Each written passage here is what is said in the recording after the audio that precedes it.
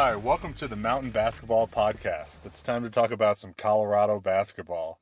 I know it's been a while since I put out a podcast, but I thought this would be a good time to put one out because conference play is starting. It just started for the women's team and is getting ready to start tomorrow, January 3rd, for the men's team.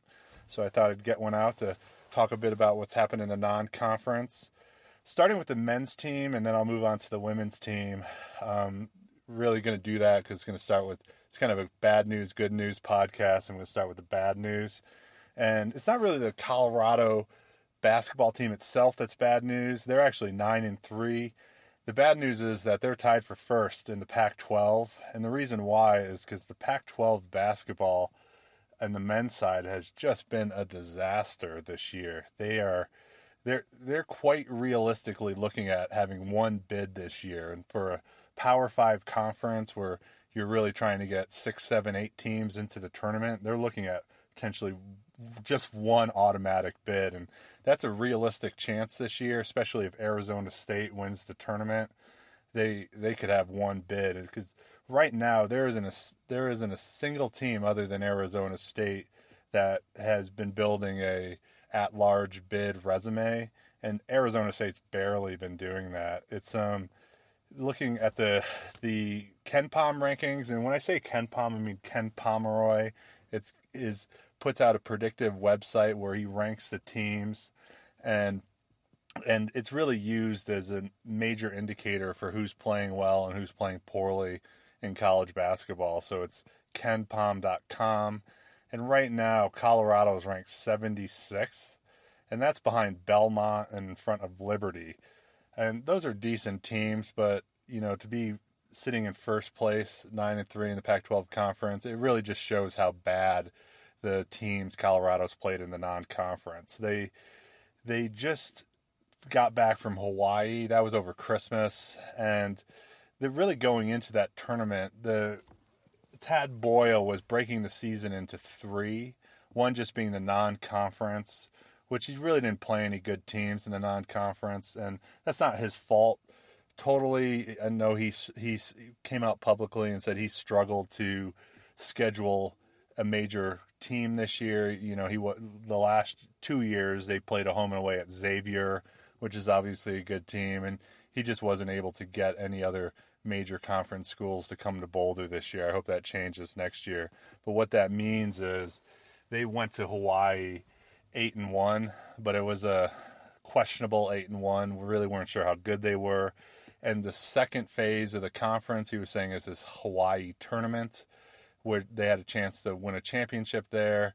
And the team everyone wanted to play was TCU, which is a very good basketball team, and we're expecting to play them, that they were going to make the championship game, which they did. Unfortunately, Colorado did not. In all 3 games they played, they just got off to early big deficits. They lost the first game to Indiana State. They got close a couple times, but just never could get on top of that game and drop that first game, which is really disappointing. The bounce back game was against Hawaii. I mean, I guess you could say this was an away game, even though it was a tournament, because Hawaii was playing on their home court. Again, they just did not look good in that game. They took Hawaii to overtime and then just got blown out in overtime. So then they're 0-2 in the tournament, playing for 7th place in this tournament, which is already a major disappointment. But then they go out to play Charlotte, and again, we're down double digits early. They rallied to win that game, and not in no small part because the Charlotte coach had a epic meltdown right at the end of the first half. They called a technical foul on him, which I would say, even as a biased fan, that was undeserved. But then he just lost his mind, and they called another technical, and they threw him out of the game. So they just gave Colorado a bunch of points right at the end of the first half. Charlotte lost their coach, so Colorado did go on to win that game, and was 7th in that Maui Invitational tournament in Hawaii, and that's pretty disappointing, but not the end of the world. Phase 3 is obviously the conference tournament, and typically teams in Power 5 conferences, they're looking to build a non-conference resume that puts them in contention for an at-large bid, and then going into conference play, you need to get some good wins. The problem that Colorado is facing this year is there really aren't any good teams in the Pac-12. There's not one team ranked in the top 25. And in KenPom, Oregon's ranked 39th. Power 5 conference, California, Berkeley is ranked 207th in KenPom. And so these games just aren't going to mean anything. I mean, if the season ended right now, you could argue that not one Pac-12 team should make the tournament. And so the problem with that is you're going into the conference play, and there really aren't that many chances to get good wins because most of these teams have just severely struggled. And I'm going to talk about UCLA in a second because that's a whole nother level of struggle. But they've really struggled in the non-conference. So then you're going into conference play where there's going to be one team winning, one team losing. And unless somebody kind of goes undefeated in the conference, it just you could be looking at whoever wins the tournament is going to make the Pac-12 tournament is going to make the tournament, the NCAA tournament, and everybody else is going to get left out.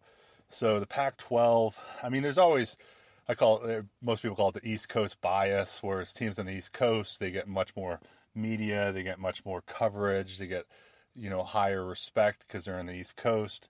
And no small part that's because a lot of these Pac-12 games are played at midnight on the East Coast, so people just don't see them.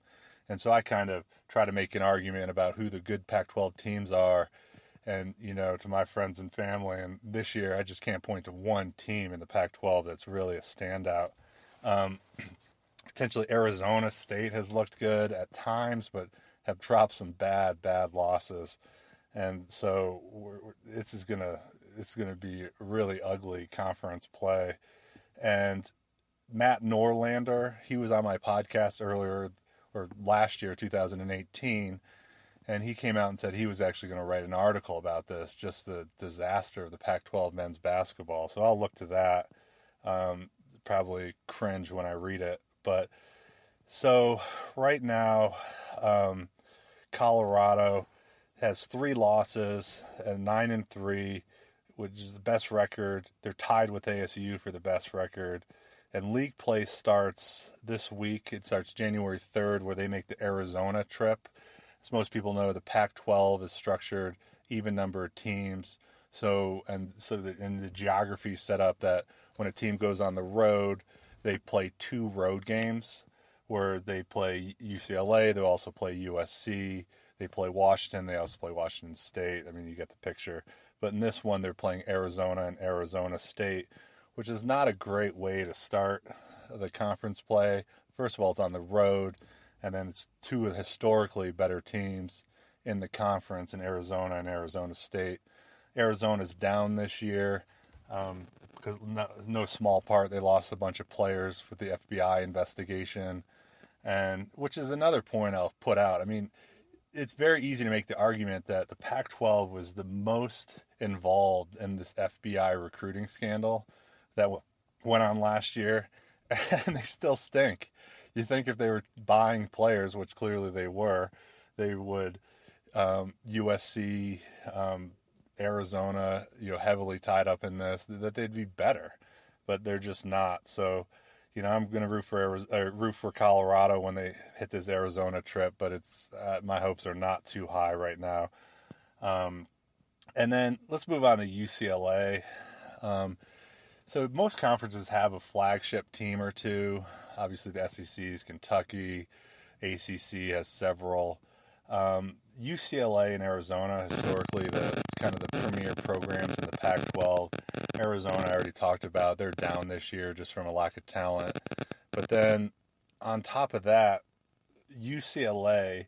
So this is a team, it was coached up till yesterday by Steve Alford. He was not a popular hire to start when he was hired.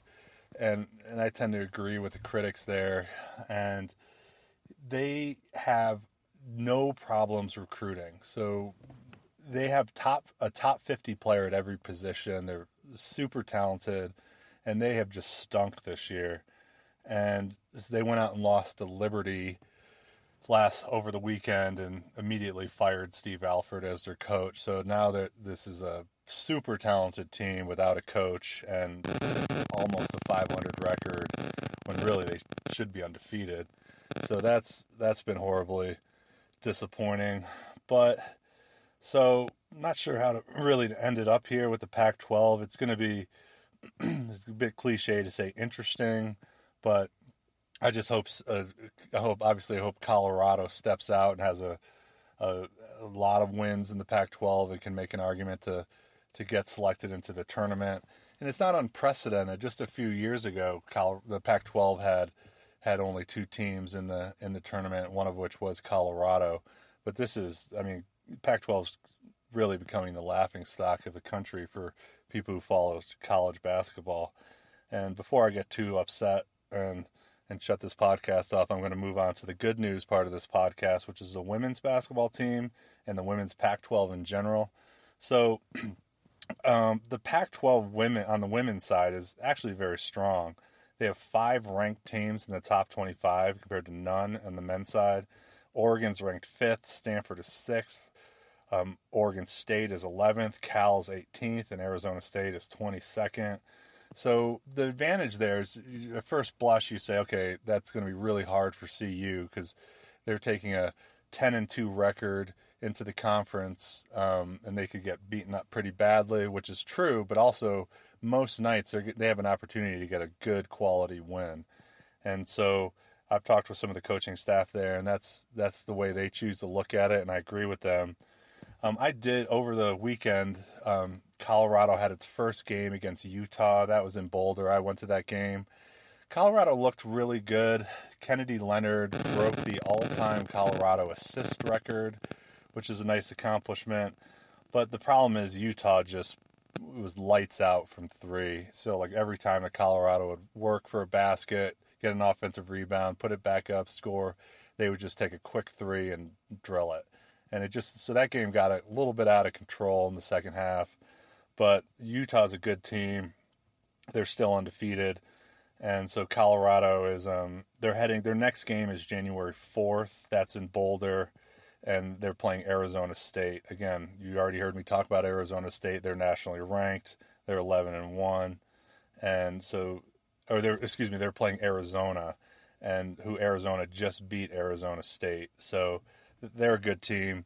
And so I hope they're able to at least go 1-for-1 out of this Arizona home series. So Colorado now is 10-2, but they really need to get to 20-plus wins to try to make the tournament, and I think they can do that, but it's going to be a challenge in this conference. Other news I'll just point out, so Cameron Swartz from Georgia, she's a highly recruited freshman guard for CU. She was having heart issues, and fortunately the CU medical staff was able to identify that. But just so anybody who's worked out and checked their heart rate, really a high heart rate is close to 200. Her heart rate went over 270 in the middle of one of her workouts. They shut it down. They got her treatment, and it was a fixable problem. But she went back to Georgia over break and then notified the coaching staff that she was not going to come back to Boulder. She was going to transfer. I don't think there's any bad blood there. I think we're just a medical scare. And these are my words, not hers. Her father put on Twitter that, with heavy hearts, that they decided that she was going to transfer from CU. But I don't think there's any bad blood. I think it's just with a medical scare, you just want to be closer to home. And so I don't blame her for that. It's disappointing as a CU basketball fan, but everyone that I've talked to just really hopes she finds success and happiness the next place she joins.